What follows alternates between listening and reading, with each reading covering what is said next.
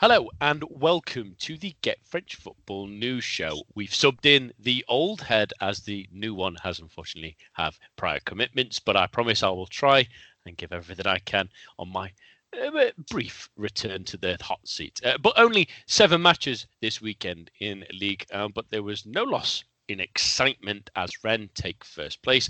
Monaco scored for the first time, but still have fewer goals than red cards, and in the absence of Neymar, then Cavani, then Mbappe.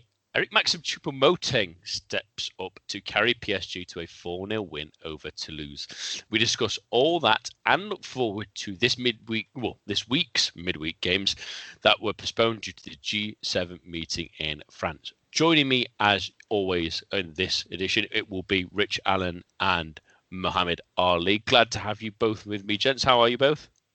Good, thanks. Yeah, really good. Thanks, Nathan. Great to have you on as always. And we'll start with the champions, Paris Saint-Germain, who got that great win 4-0 over Toulouse. A nice bounce back after their defeat to Rennes last week, Rich. But at the same time, there's worries, there's injuries, not just for Cavani and Mbappe, as we've mentioned at the start, but also potentially for Diallo. We've had further news of how long they'll be out as well. And that, especially with the Champions League coming up, could be the real factor of this game rather than the result. Yeah. I mean, it was a pretty comprehensive win in the end for PSG, 4-0, and they were made to work a little bit for it. Toulouse put up a bit of a fight in the first half, but in the end, PSG sort of cruised home. But yeah, it's come at a cost. They lost Cavani and they lost Diallo very early on with injuries, and perhaps then the biggest worry of all was in the second half. Mbappe pulled up with what looked like a hamstring injury, sort of running for the ball, and yeah, you could just see it go. Sort of held the back of his leg, and he sort of limped off. And it's been announced that both he and Cavani will be missing for up to a month for the pair of them, and that's a big blow. I have seen some people say, if they're going to suffer injuries, it's probably best to sort of get it out of the way now rather than that business end of the season a la Neymar. But yeah, it's big blows. There's obviously still a little bit of time left in the transfer window if they did want to do anything. I can't expect them, unless there's any further tests to be taken and there's concerns it could develop into something more long term. I don't expect them to dip into the transfer market and bring in anybody. But yeah, I mean, obviously with the Neymar situation up in the air, to say the least, and now Mbappe and Cavani out, and I know he passed the test with flying colours, but it puts that pressure on Choupo-Moting to come into that side and sort of be that and carry that goal scoring burden, which, considering he's going to have to carry it for Cavani and Mbappe, is quite some weight, I think, to carry on his shoulders. But they're going to look at the likes of Di Maria to step up in their absence. They're going to need players like Draxler as well to come into the fray. So there's it is a loss, that win. It's what they needed, obviously, after the defeat last week. So yeah, I think the next few weeks it'll be a little bit of a challenge for PSG. Obviously, to lose players of that calibre, even with the squad that PSG have got, leaves them exposed to other teams. Yeah, and it's the opportunity for, like you say, the players you mentioned, and maybe even Pablo Sarabia as well, maybe to finally get off the mark a little bit more with a bit of space. Obviously, a different player to the ones they've lost. But I just wanted to quickly say on Mbappe's injury, at least, we've talked about how remarkable it has been for the youngster to not really pick up any serious injuries, and a hamstring one for a month or so is not necessarily the most concerning. But when you do think of other players that had the incredible speed he has and had these kind of injuries recur on them, is it maybe that moment where we take a short stab of breath and think that thank God it was no worse, and let's hope that it's not something that does reoccur, because they, especially with a player of his capabilities and speed, it could really hamstring him, and let's hope that it doesn't do that. Yeah, no, absolutely, I agree.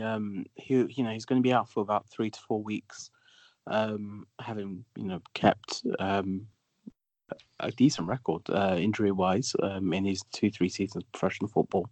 And PSG fans, of course, like you mentioned, will be, having a bit of relief in that it's not going to be a long spell out or serious spell out. But one thing to consider is that they play Lyon within that time frame with both Cavani and Mbappe out.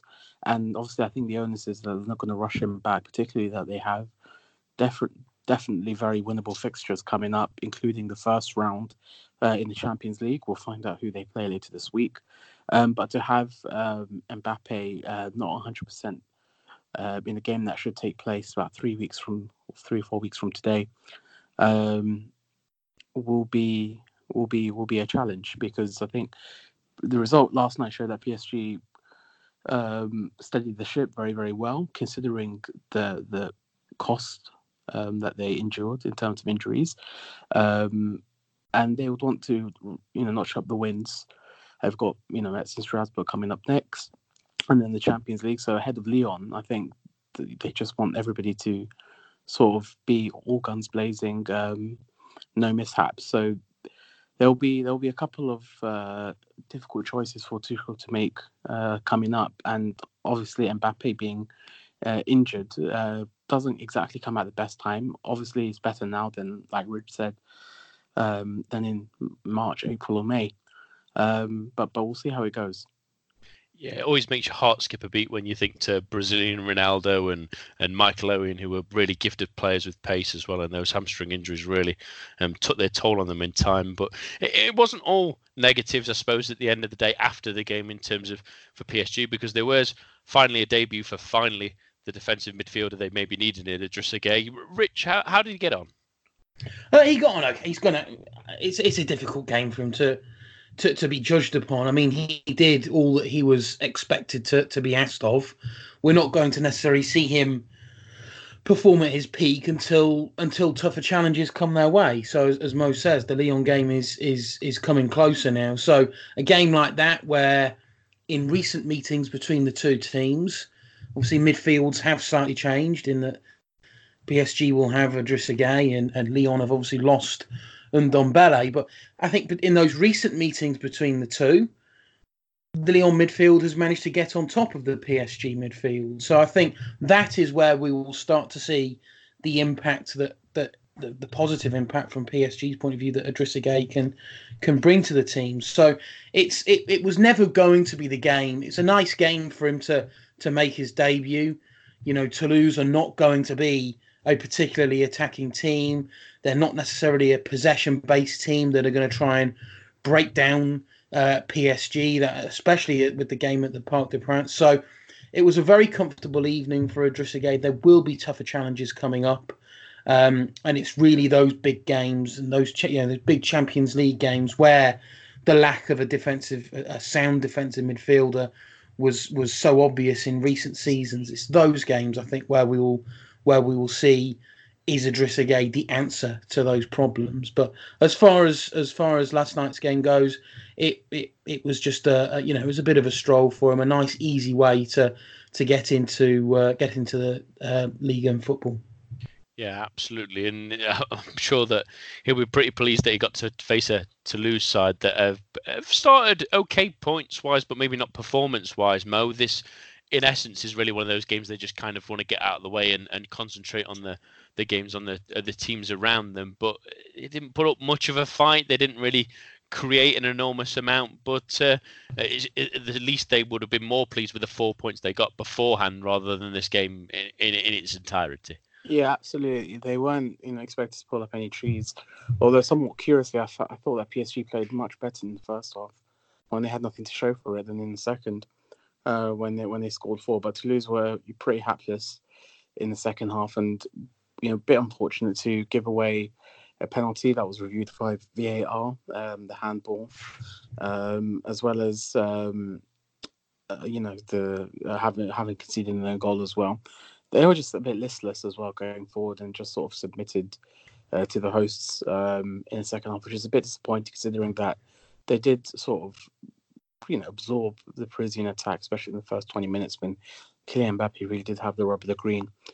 So yeah, like you mentioned, the first 4 points were very key. That they've started the season relatively okay, even though they haven't created or sparkled at all.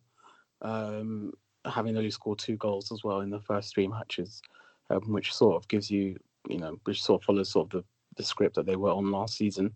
And then, now they've got a tricky couple of games coming up, including sort of Saint Etienne, and as well as trying to chain the home victories they managed last week against Dijon. So we'll see how it goes. But obviously, at the end of the day, it was, a status quo, straightforward victory for Paris Saint-Germain. I think the Toulouse game plan, I think, was pretty obvious from the get-go, really, when you saw that De Sevy and Saïd, their sort of big summer signing, both started on the bench. It was fairly clear then that they were just going to go there, just try and put up a wall and just try and frustrate PSG. And for the most part, it worked in the first half. Yes, PSG got through once or twice, but they really did do a pretty decent job of frustrating PSG, and maybe PSG's just lack of composure in the penalty area as well helped them out. But it did sort of fall away in the second half. I did feel a little bit sorry for Mathieu Gonçalves, who's 18-year-old defender who had a bit of a nightmare game, scored the own goal, conceded the penalty. But Toulouse are a team that do give and do produce some really good young players and give them a chance. So I'm obviously all for that, and I hope that a performance like that doesn't affect young Gonçalves too much.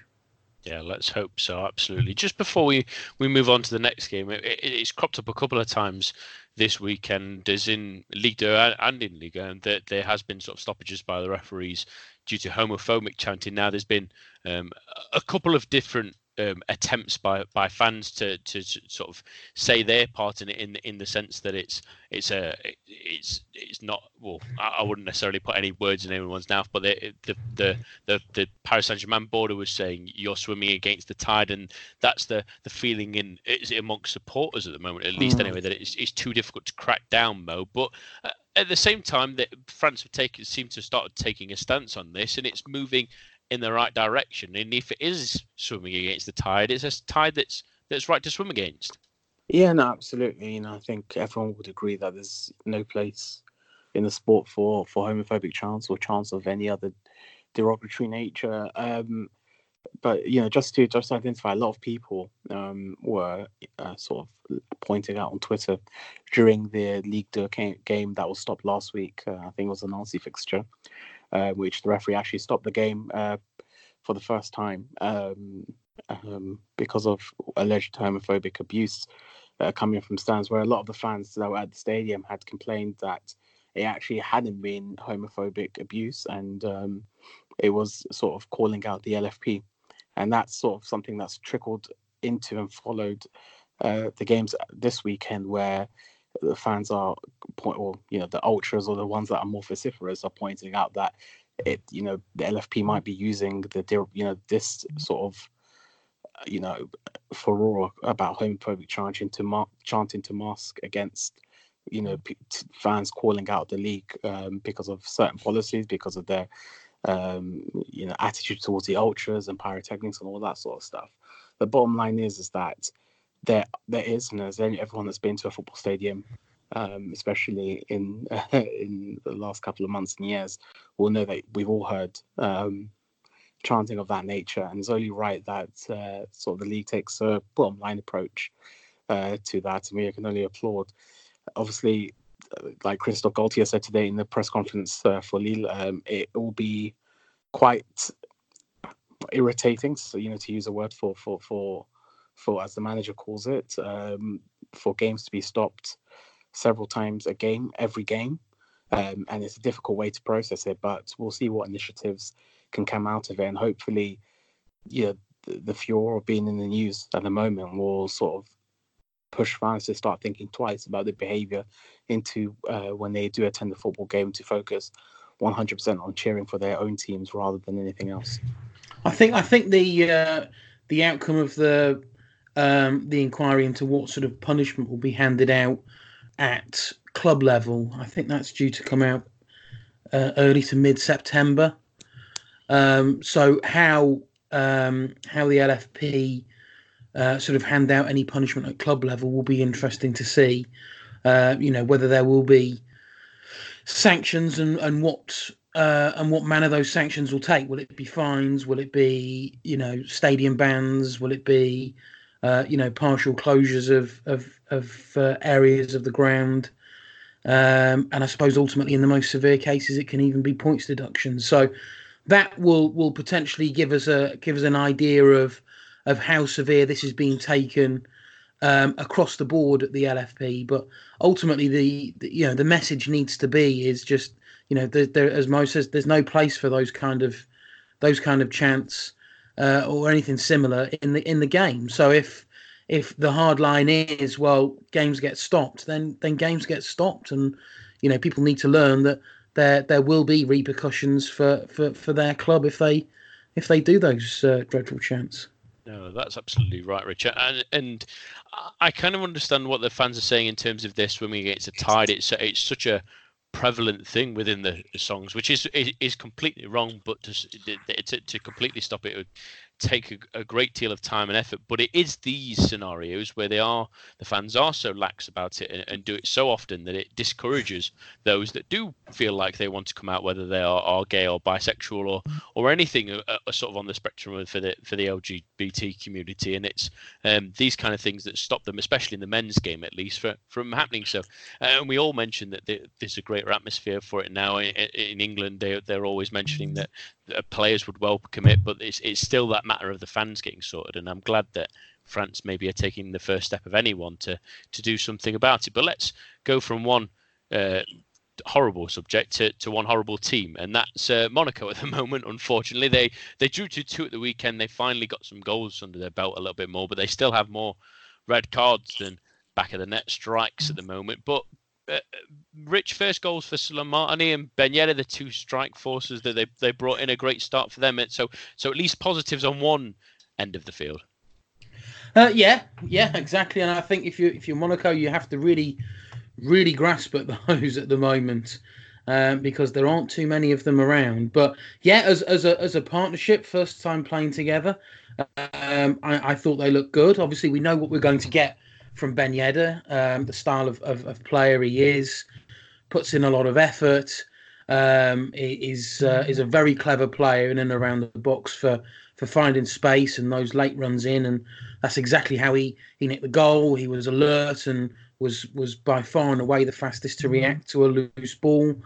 So as far as a positive goes, yeah, they work together really well. Slimani never really made a success of his move to Leicester.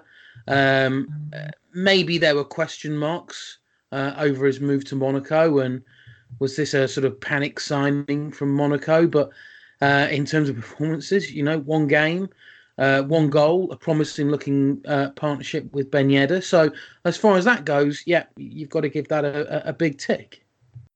Yeah, the problems though, Mo, are still on the other side of the ball, really, and keeping them out. And given that they had a 2-0 lead, they managed to somehow work out how to throw it away. And there was another red card, some more indiscipline for them. This time, Jemison, who's had a pretty dreadful start of the campaign in midfield at the moment, it seems, and there are even talks of extending his contract. But he's an example of where they're failing at the moment, isn't he? Yeah, no, absolutely. There was just, for the third game running, a show of indiscipline.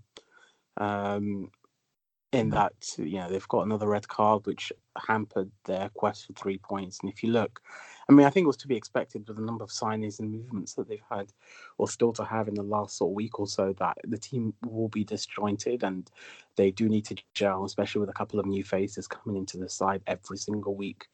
And while it worked up front, in that Islam Slimani scored his first goal, there's still sort of work to do, but sort of the manner in which they gave up 2 goals, having led in a comfortable position where they've got goals on the board and hopefully 3 points on the board, scuppered it away. And I'll refer you to the second goal of Nîmes, where the ball was collected, within the 6-yard box, in between 2 defenders, Kamil Glik being one of them.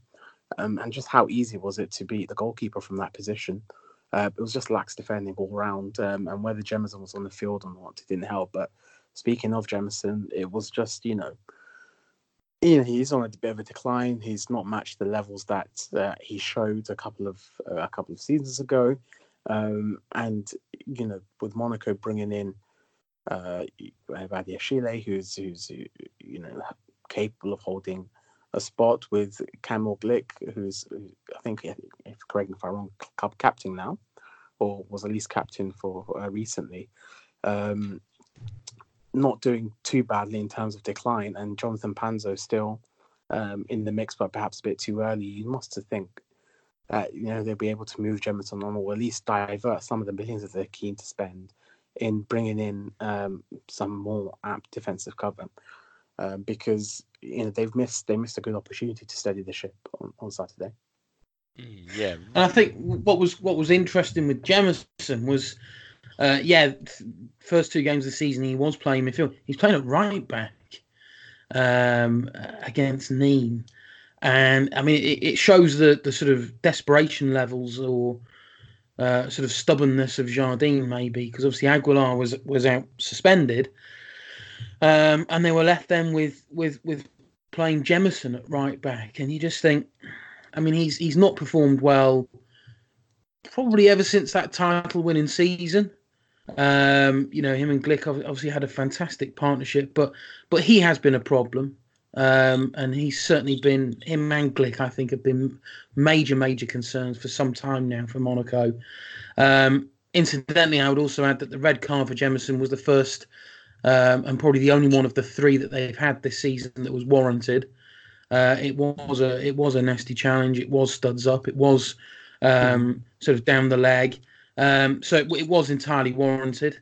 And you just think, okay, he's out of the squad now. He's out of the squad for the next few games, suspended. If I'm perfectly honest, yes, they probably put themselves in a hole with making Glick captain and seemingly forcing Falcao into a move away. But I have to think it can't get any worse. So why not let Badiashile, why not let Panzo play together?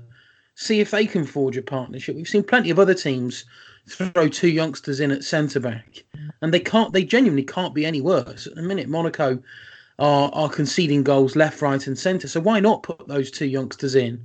Show them that you've got faith in them. Show them, okay, go out there, play well. Show me that you've got something that you can take on that responsibility. Because, as I say, they cannot get any worse. Monaco are a complete mess at the moment. They seem to be buying players without really. Ben Yedder, I think, was probably the first signing that sort of made sense. Lecomte and Aguilar will probably prove to be pretty competent. I think Lecomte had a relatively decent game after 2 slow starts. But yeah, I mean, they're just a mess. I'm not liking the midfield. They've brought back Adrien Silva. I'm not sure if that's a right move. Golovin still seems to be a bit of an enigma. Gelson Martins hasn't looked the same for quite some time now.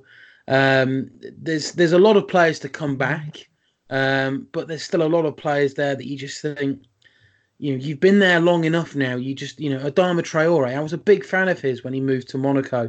Obviously, injuries have blighted his time there, but he's failed to kick on. Yet he was, he had playing time at the weekend. And there's just a lot of players there that you just think the Monaco of, under sort of the Louis Campos era would have moved those players on by now, freed up space in the squad, freed up some money, freed up some, money from wages as well. But they haven't. They're still there. They're still not performing. Jardim is still being a really stubborn coach, seemingly afraid to admit that some of his key senior players are letting them down. And unless he admits that and takes action by not playing them, by dropping them, by giving faith in younger players or better players or other players at least, then Monaco is continually going to disappoint and could be in for, well, not could be, it looks like they will be in for another really uncomfortable season. Yeah, and we know go ahead, Matt. Sorry, Nathan. I just adding on to what Rich said. They're already in a bit of a mire at the moment. even though it's obviously just 3 games of the season. But the fact they've already conceded 8 goals and don't seem to be anywhere near a sort of a bit of redemption in gaining some exciting results. You look at the calendar and what they've got next as well. Strasbourg away, and then Marseille, which might be a 6-pointer. Both teams think seasons are going, and then Rams away, and then Nice at home. And out of those 4 games, I'd be very surprised if they get anything more than say 4 or 5 in that timeline. Which at that point they could be in some serious trouble with even Jardim looking at whether he'll be able to keep his job, I believe. Yeah, and just let people that have not listened to the preview show this season know about my punditry career. I saw Monaco would be quite good this season, but never mind. There's a reason why he boot me off more often. But I just felt like I also mentioned at that time that we would see what Monaco were in the first few games, and if they were struggling within 5 games, Jardim probably would jump before he's pushed again, because it's the only way to save his reputation, really. And the selections in midfield screamed to me that he was looking for players in, and then, like you mentioned, Rich, Adrien Silva's in, but is he going to be the man to really galvanise them in a sort of defensive sense? And the fact Jemison's played in midfield is pretty funny, and then it's even worse that he's been awful and he's deserved a red card this weekend, and it seems to be festering into the players they've brought in. I mean, Aguiar got sent off last weekend.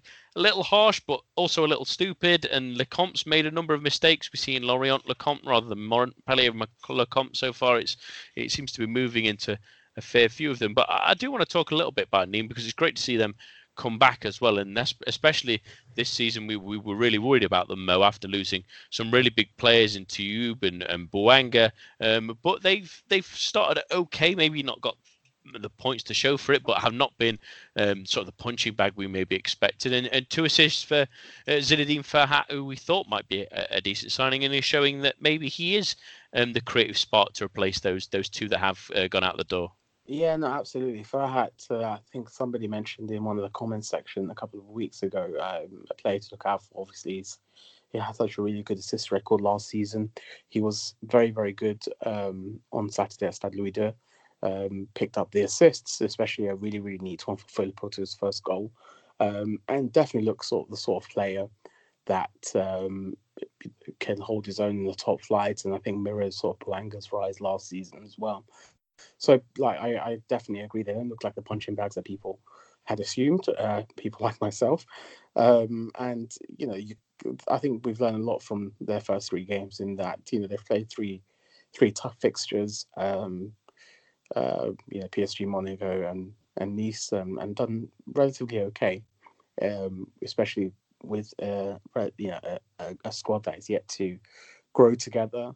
But there's definitely the building block and the platform to build in September and going forward. So we'll see how they go, and I think that they'll start sort of rising up the table in the next few games with Ferhat leading the line. Yeah, let's hope it's going to be an interesting season where they're at least competing. That's what we're all about. We don't want someone drifted a lot, and the players they lost, you're worried about that. But a great comeback at the weekend. Let's go through the rest of the games that actually did kick off this weekend. Obviously, the G7 Summit sort of putting words to a couple of games that we'll speak about a little later.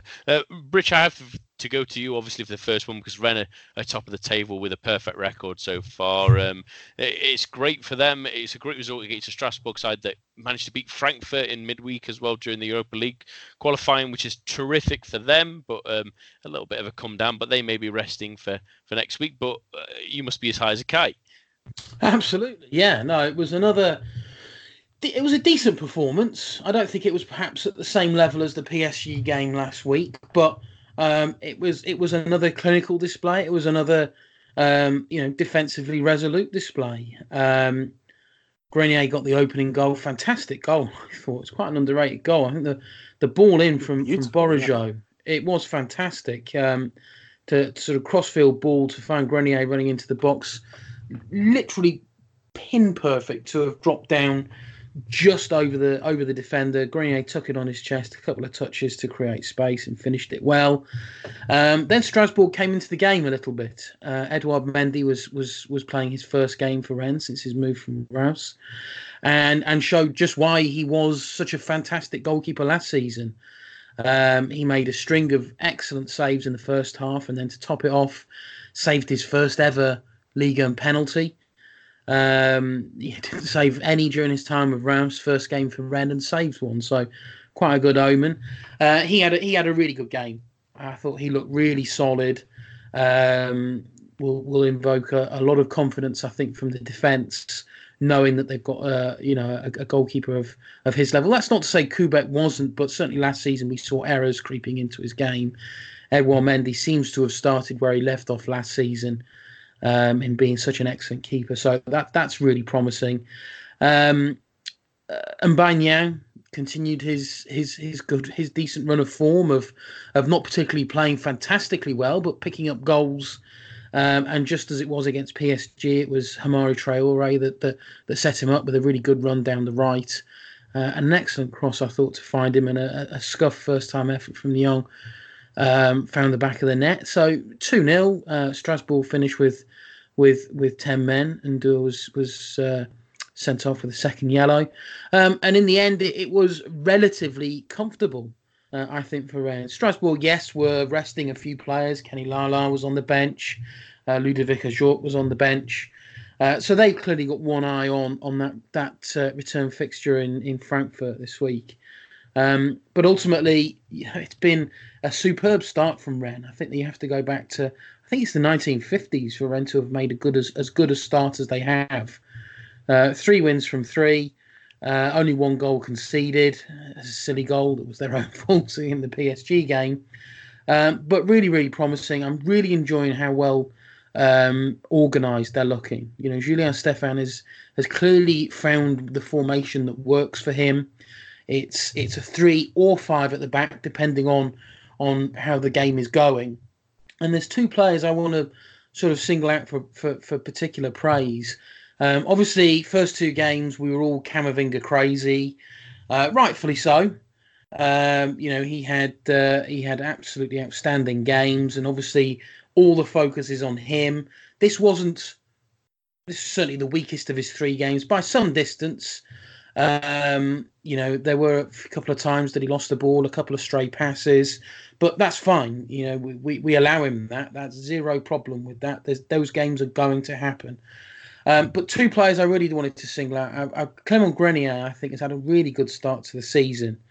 Especially with someone like Camavinga in midfield. Grenier is going to be looked upon to be that senior figure. We all know about his range of passing, his shooting from distance ability. We know he's got that, but he's staying fit now. He's playing well. He's thriving with that responsibility. Really good goal at the weekend. So I'm really glad to see him playing well. And the other one then is Jeremy Jalin. Him and Joris Gnagnon, who we'll talk about later, I'm sure, formed a really good partnership 2 seasons ago when they were playing 4 at the back. Then Gnagnon left. Jalin, I think, struggled, couldn't really build that partnership, and then fell out of favour and lost his place in the starting 11. But he started all 3 games. He plays as the centre of the 3 at the back.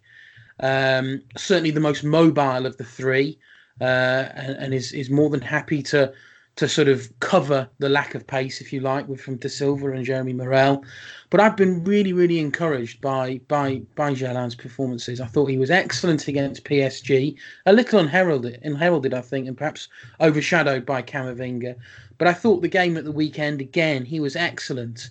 We've seen errors from De Silva in the PSG game. We saw Morel concede the penalty against Strasbourg, but Jalin is there. He's not making mistakes. He's looking really assured at the back.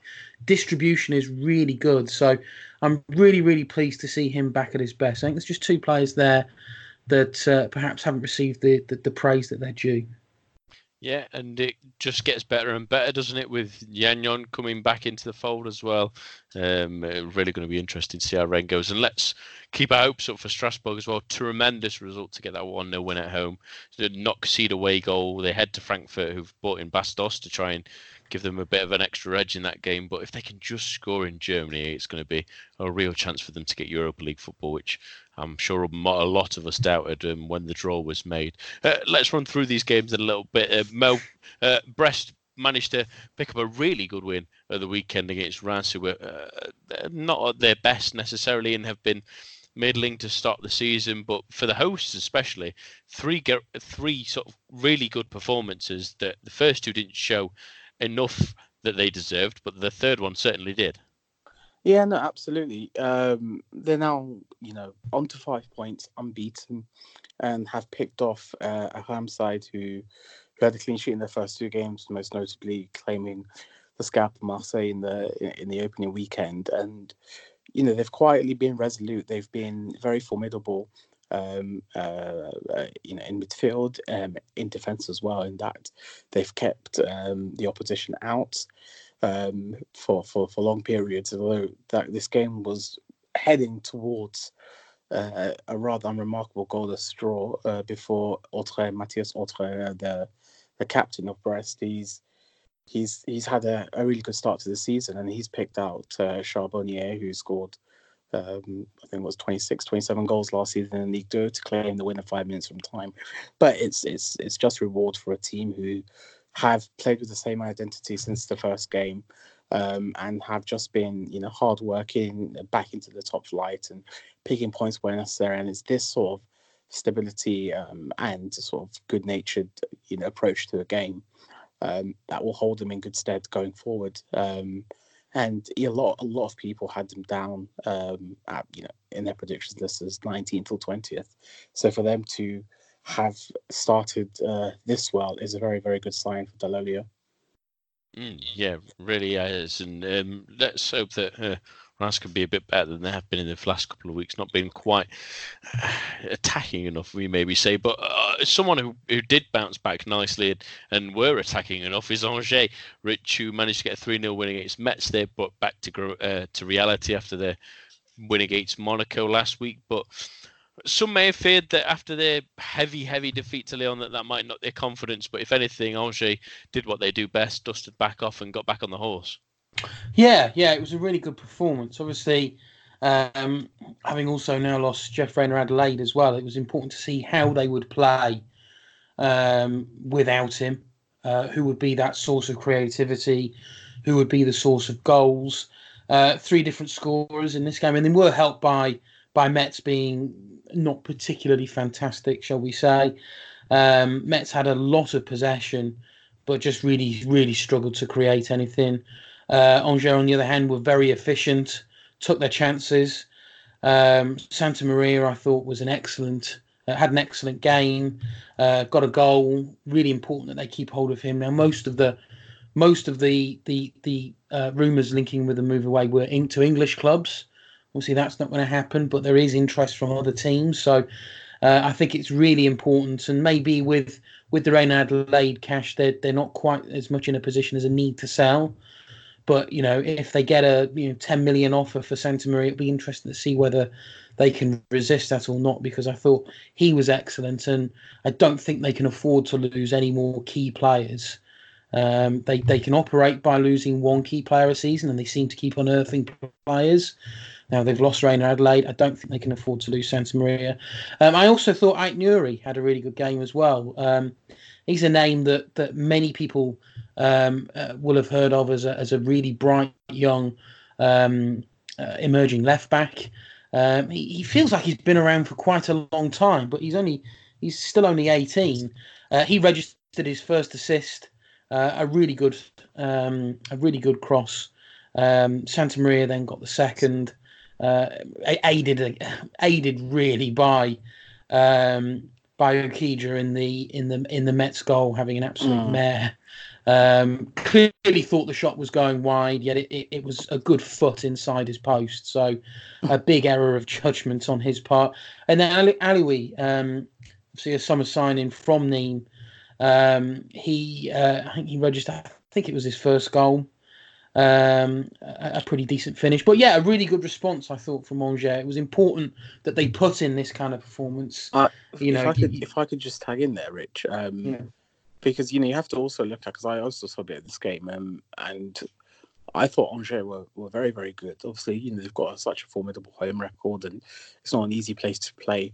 That it doesn't matter if you're for Metz or PSG, and the fact that both teams had such a sort of contrasting results last weekend, in that Angers were walloped 6-0 and Metz looked very, very formidable against Monaco, and then put them against each other, and Angers looked at least 10-20% sort of more sharp than their opponents, because I thought it was a relatively complete performance from the hosts, in that Metz really, really offered little, which surprised me a little bit. Yeah, really, really interesting game that they sort of flipped one week and then flipped back the other week. But that does show that Angers can bounce back from losing Jeffrey and Adelaide as well, which is a real positive for them.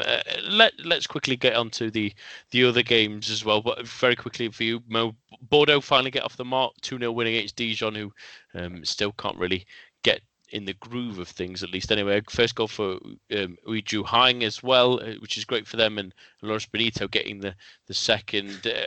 Finally, a little bit of movement for Bordeaux. Yeah, no, two very, very nice goals as well.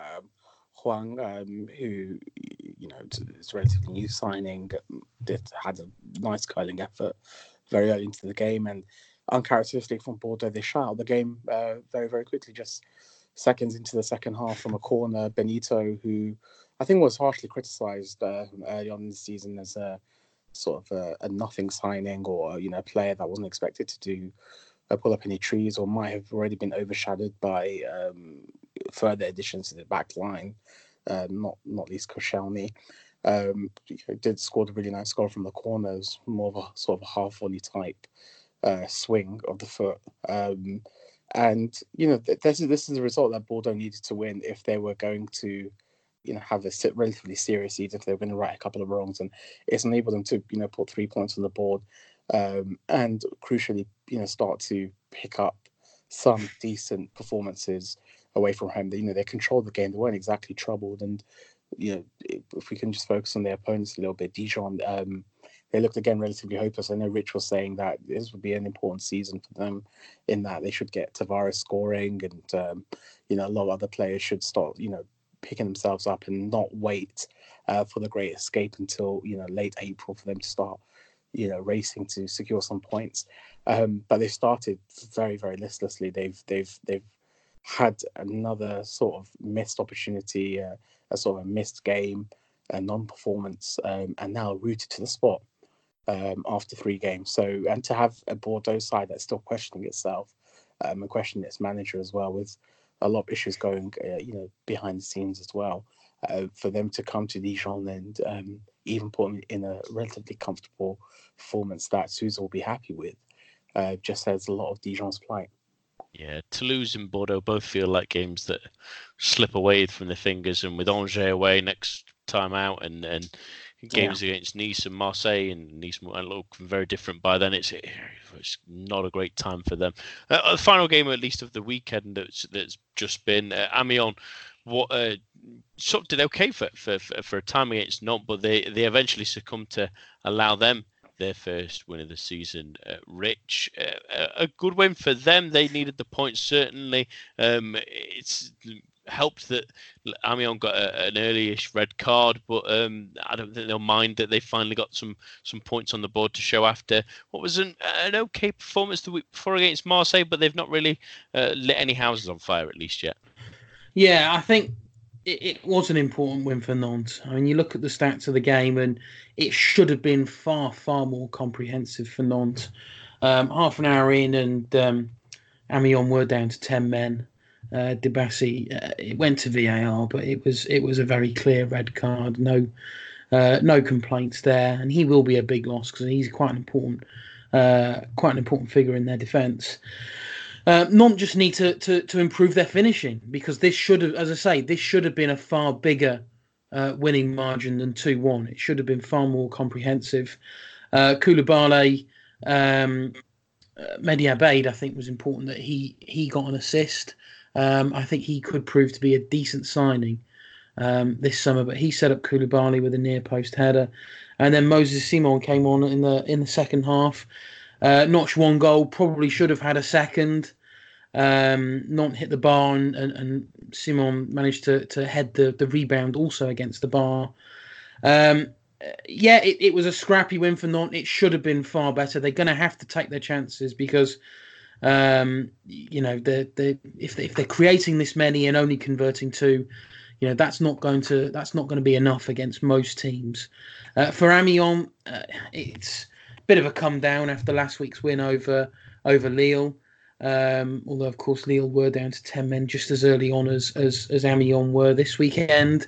The big thing, and as Angers did this week from last week, the important thing is how you rebound from these disappointing losses. And Amiens them next week travel to Toulouse, and you have to feel, even 4 games into the season, that is a massive game for both teams. Both aren't particularly setting the world alight in terms of their style of play, in terms of creating chances, taking chances. So you feel as though, both teams will be desperate to take 3 points from that. Yeah, it feels like both teams need a good result from that game, because it's only going to get harder for them if they can't start giving some forward momentum. Just before we head into looking ahead at a couple of games, let's go into our roundup of Ligue 2. And in Ligue 2, Christophe Pelissier's Lorient is still first, having clinched a 2-1 win over bottom side Le Mans. The main story of the weekend, however, comes from Le Havre, who beat Grenoble 3-1 with 2 more goals from the Zimbabwean striker Tino Kadewere. He's the top scorer now with 8 goals from 5 games. It's only his second season at Le Havre, having signed from Swedish side, and I'm about to butcher this, Djurgårdens last year, and already scored 3 more than all of last season. It's a positive start for Paul Le Guen, who many people thought it has been, but is now second place with the Norman side. Over the weekend in the Division Feminine, that also has now kicked off. And surprisingly, Lyon is not yet top of the league despite their victory over promoted Marseille 6-0. That's because challengers Paris Saint-Germain won 7-0 at Soyo. The race for top scorer is already on, as Ballon d'Or's winner Ada Hegerberg scored 2, while last year's top scorer Marie-Antoine Katoto scored 1 for PSG. The other big sides also won in Montpellier, Paris FC and Bordeaux, with a goal from their star signing, Khadija Shaw from Jamaica. Okay, looking ahead to Ligue 1, there's 3 games left of this weekend, and we're going to start with probably the more interesting one, given recent news in Nice-Marseille. And Mo, we've sort of had in the last couple of hours, finally, after a number of weeks of waiting, and even a report of a late hitch last night that had some people fearing the worst. Nice have finally been sold. They've been purchased by Sir Jim Ratcliffe's Ineos in a reported deal between 100 million and 120 million euros, the biggest club acquisition deal in league history. It's a big. We all have talked about Jim's obvious wealth and the fact that he can maybe not compete on PSG level, but at least maybe Champions League level. It's potentially something that won't be just interesting these last couple of days in the window, but for a couple of years ahead, if he does give them the investment we somewhat half expecting at least. Yeah, no, it's obviously an exciting time for Nice fans in that a good tranche of investment is coming in for them. I don't think it'll have any bearing, hopefully, on tomorrow's Wednesday's game. Fingers crossed on that. But they're looking like they're going to plug some, big sort of gaps in their squad with a plethora of signings before the window's out later this week.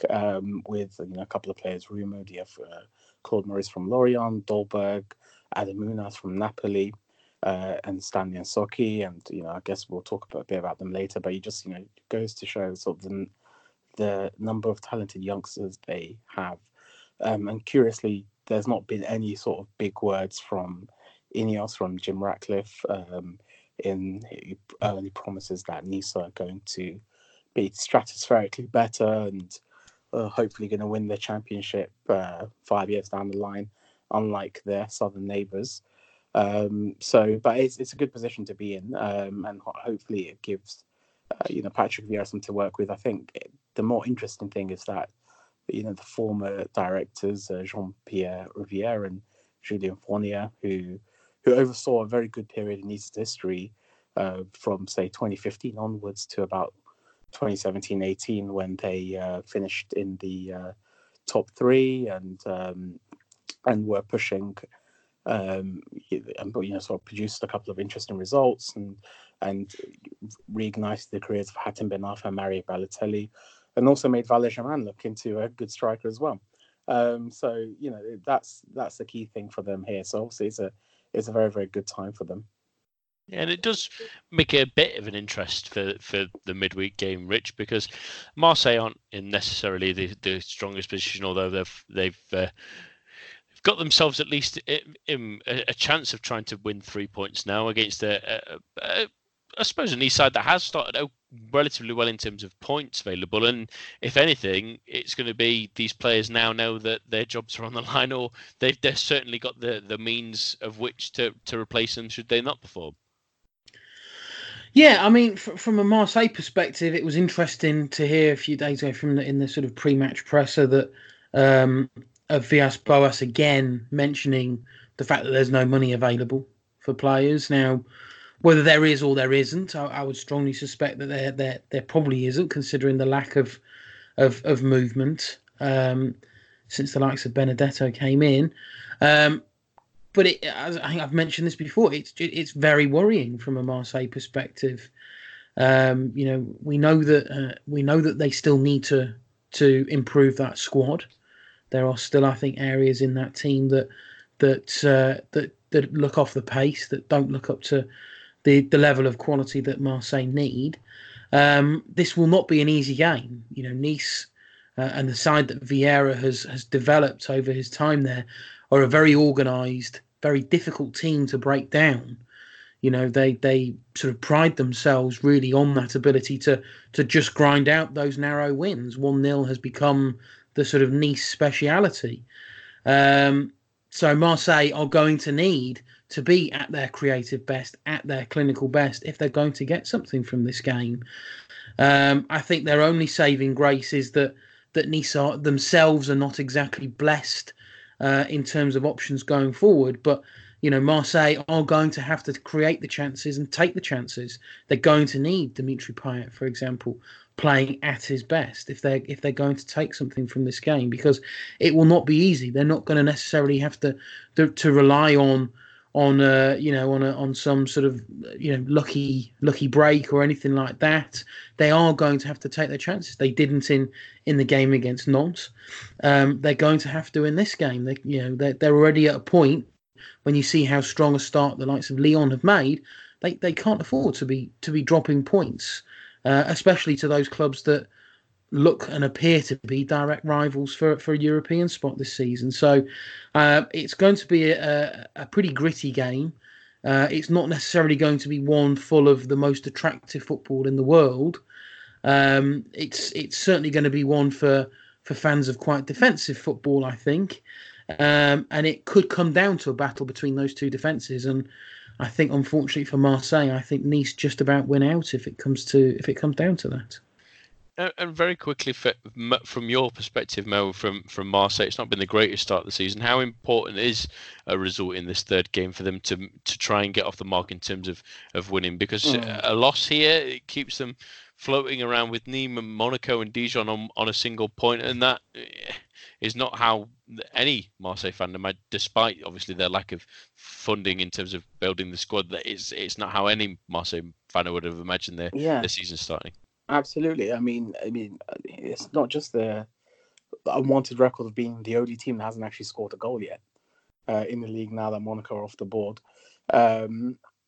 It's that after two really, really poor games offensively, we're now entering a period of 4 difficult games.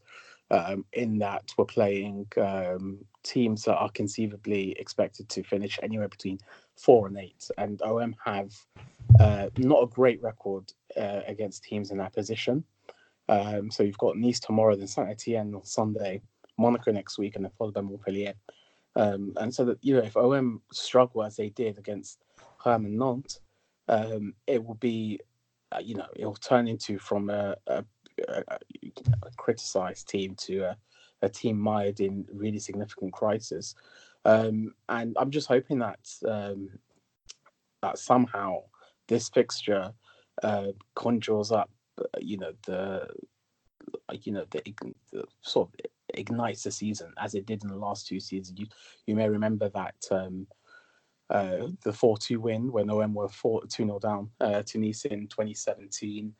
With Gustavo scoring and Lucas Ocampos getting a double, a really, really good comeback, all in the first half, sort of set OM on their way to an unbeaten record through the winter and onto bigger and better things. And last season, after a demoralising defeat to Lille and Lyon, and sort of a straightforward victory against Caen, an away win, a single goal from Morgan Sanson, sort of steadied the ship as well. And for a brief period, looked like OM were back to sort of winning ways. So I'm hoping that the same effect happens tomorrow, because I just think that already we're in the last week of August. There's really no room for error now. Yeah, absolutely. It's already getting to that time for Marseille, which the fans will not be happy when they go back home as well, if they are in that sort of bottom section of the table. But come the end of the midweek, quickly on the other 2 games, Montpellier and Lyon will kick us off on Tuesday. Rich, chance for Lyon to really put down a marker. Really, 3 points here keeps them 3 points above Paris Saint-Germain, and with Mbappe and Cavani missing for some time, it's. Well, if the door wasn't already slightly ajar, it's certainly open now.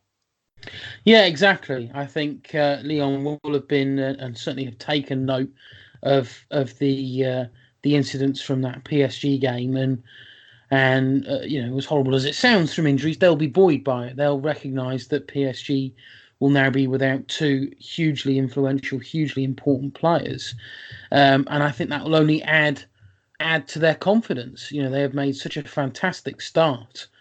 The football that they have played in those opening 2 games, particularly in the game against Angers, where they were just relentless. I've sort of made the comparison to them. It reminded me of the Monaco title winning team, where they were brilliant going forward. They were a threat across the entire team.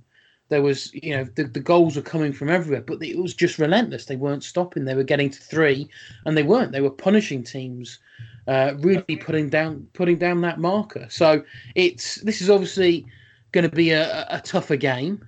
We know Montpellier are not necessarily the easiest of teams to play against. They can be very difficult to break down. Saying that, these games are normally entertaining and normally relatively high scoring. Montpellier were desperately unlucky not to get something from their opening game against Rennes.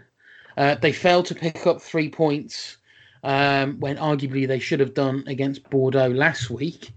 So from them, they'll want to get off the mark. They've yet to win a game. They've only scored 1 goal. They will be wanting to get off the mark, but it's difficult to see how the sort of, I don't want to use the phrase so early in the season, only after 2 days, but there's a feeling of it's something of a juggernaut, this Lyon team, the way that they're playing. They're going to have Rainer Adelaide available, which only adds to their attacking options. We've got Houssam Aouar playing some of the best football of his season. Lucas Toussaint has suddenly become, a hugely important attacking presence. Moussa Dembele is looking a very important, very clinical striker. Memphis Depay is happy and playing football for fun. The back line, despite having, two new players in that back line, again looks pretty settled. So everything seems to be sort of all is in good shape for Lyon. So the blip will come. There's no hiding behind that. This level of performance won't last forever. But it's really difficult to see how Lyon don't come away from this game without another win, and certainly in the style of play that they've been playing this season. Again, it could be another really, really comfortable win.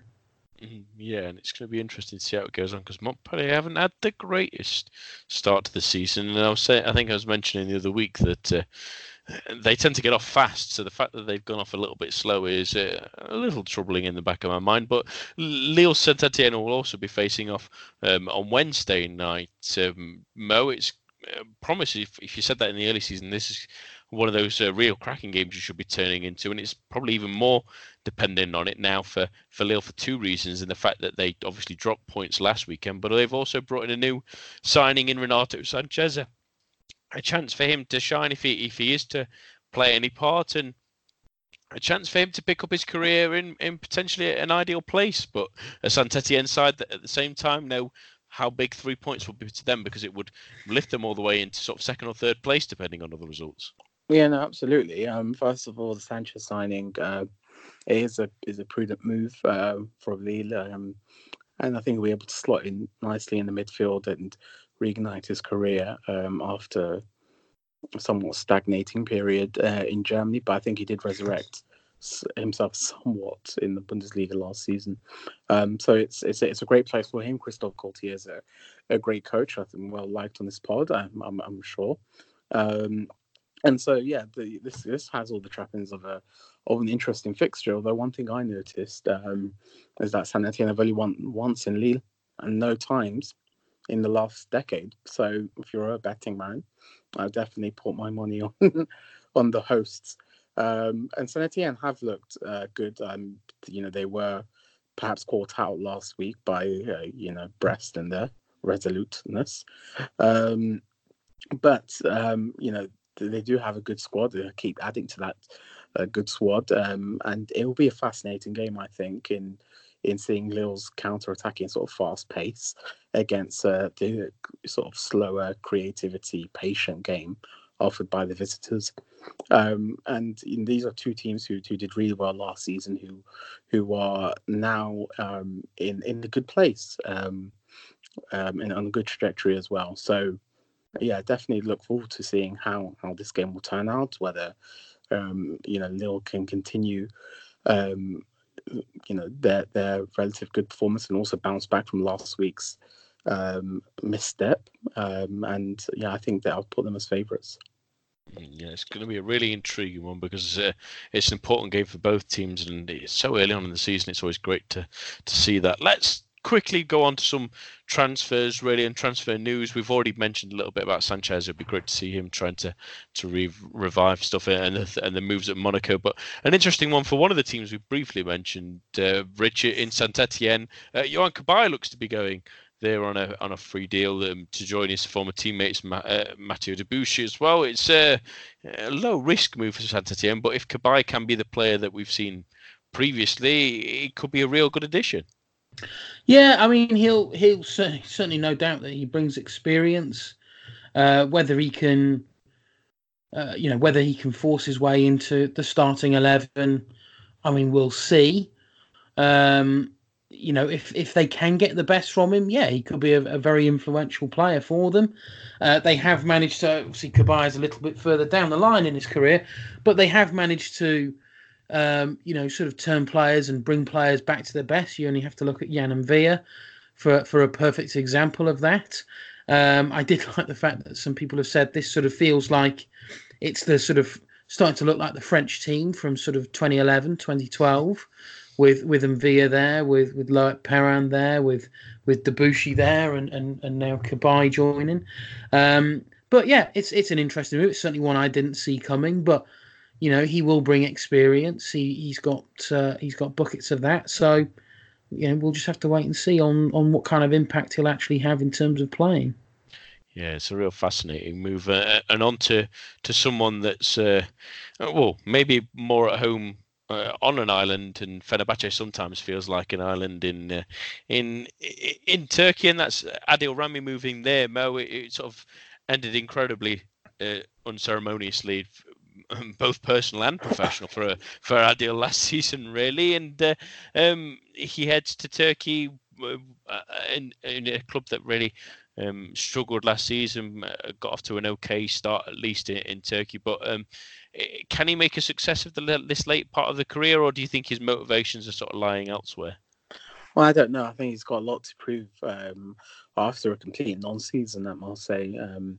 As I think we've spoken about previously, he came back from the World Cup having not played a minute in Russia and thought, that his job was done and that he, sort of the superstar World Cup winner that any team would be lucky to have. And after being, dumped in favour of Galatasaray and Camara and a half-fit Rolando towards the end of his career, it's and then going, into lying mode and missing the last game of the season to appear on a TV show. It smacks of sort of where his head is and the shock that he's probably received in that Marseille were, relatively right in cancelling his contract and dismissing him. So he's off to Turkey.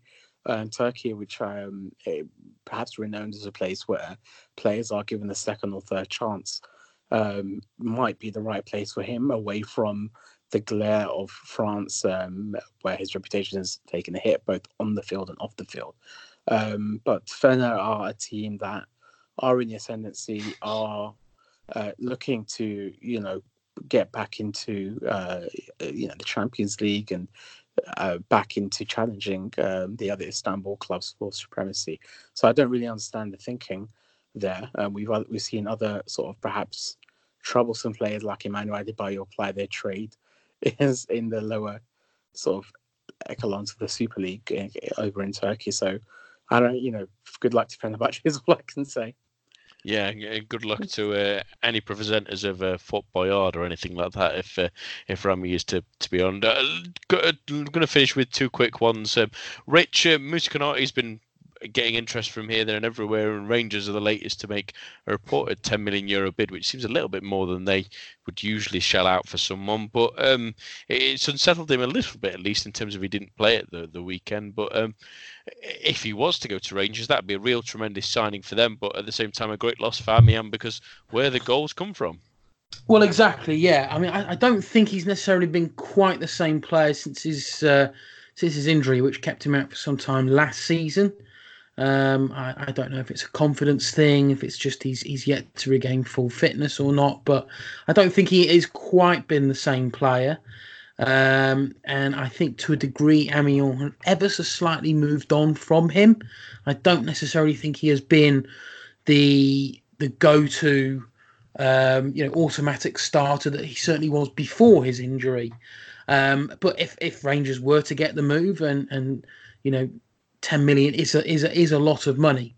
The Celtic were linked with some players at around 5 million, and that was deemed quite a lot of money.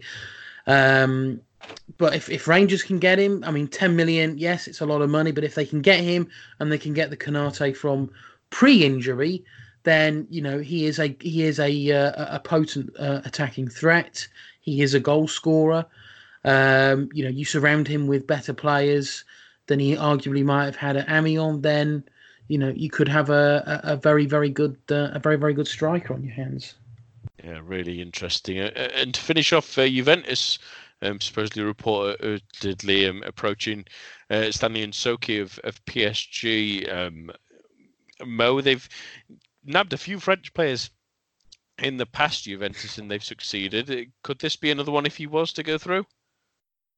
Yeah, it's an interesting one because I thought they were going for Juan Miranda of Barcelona, and I think that's fallen through. So go for Nsoki was supposed to go to Newcastle. Excuse me.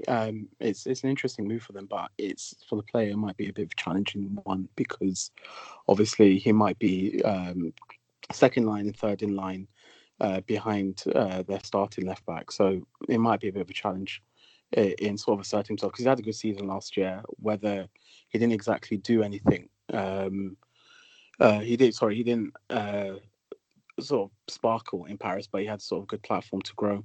So it's a challenging one where players think they can just sort of platform onto the big clubs without improving first domestically. I would have liked to see him gone somewhere else.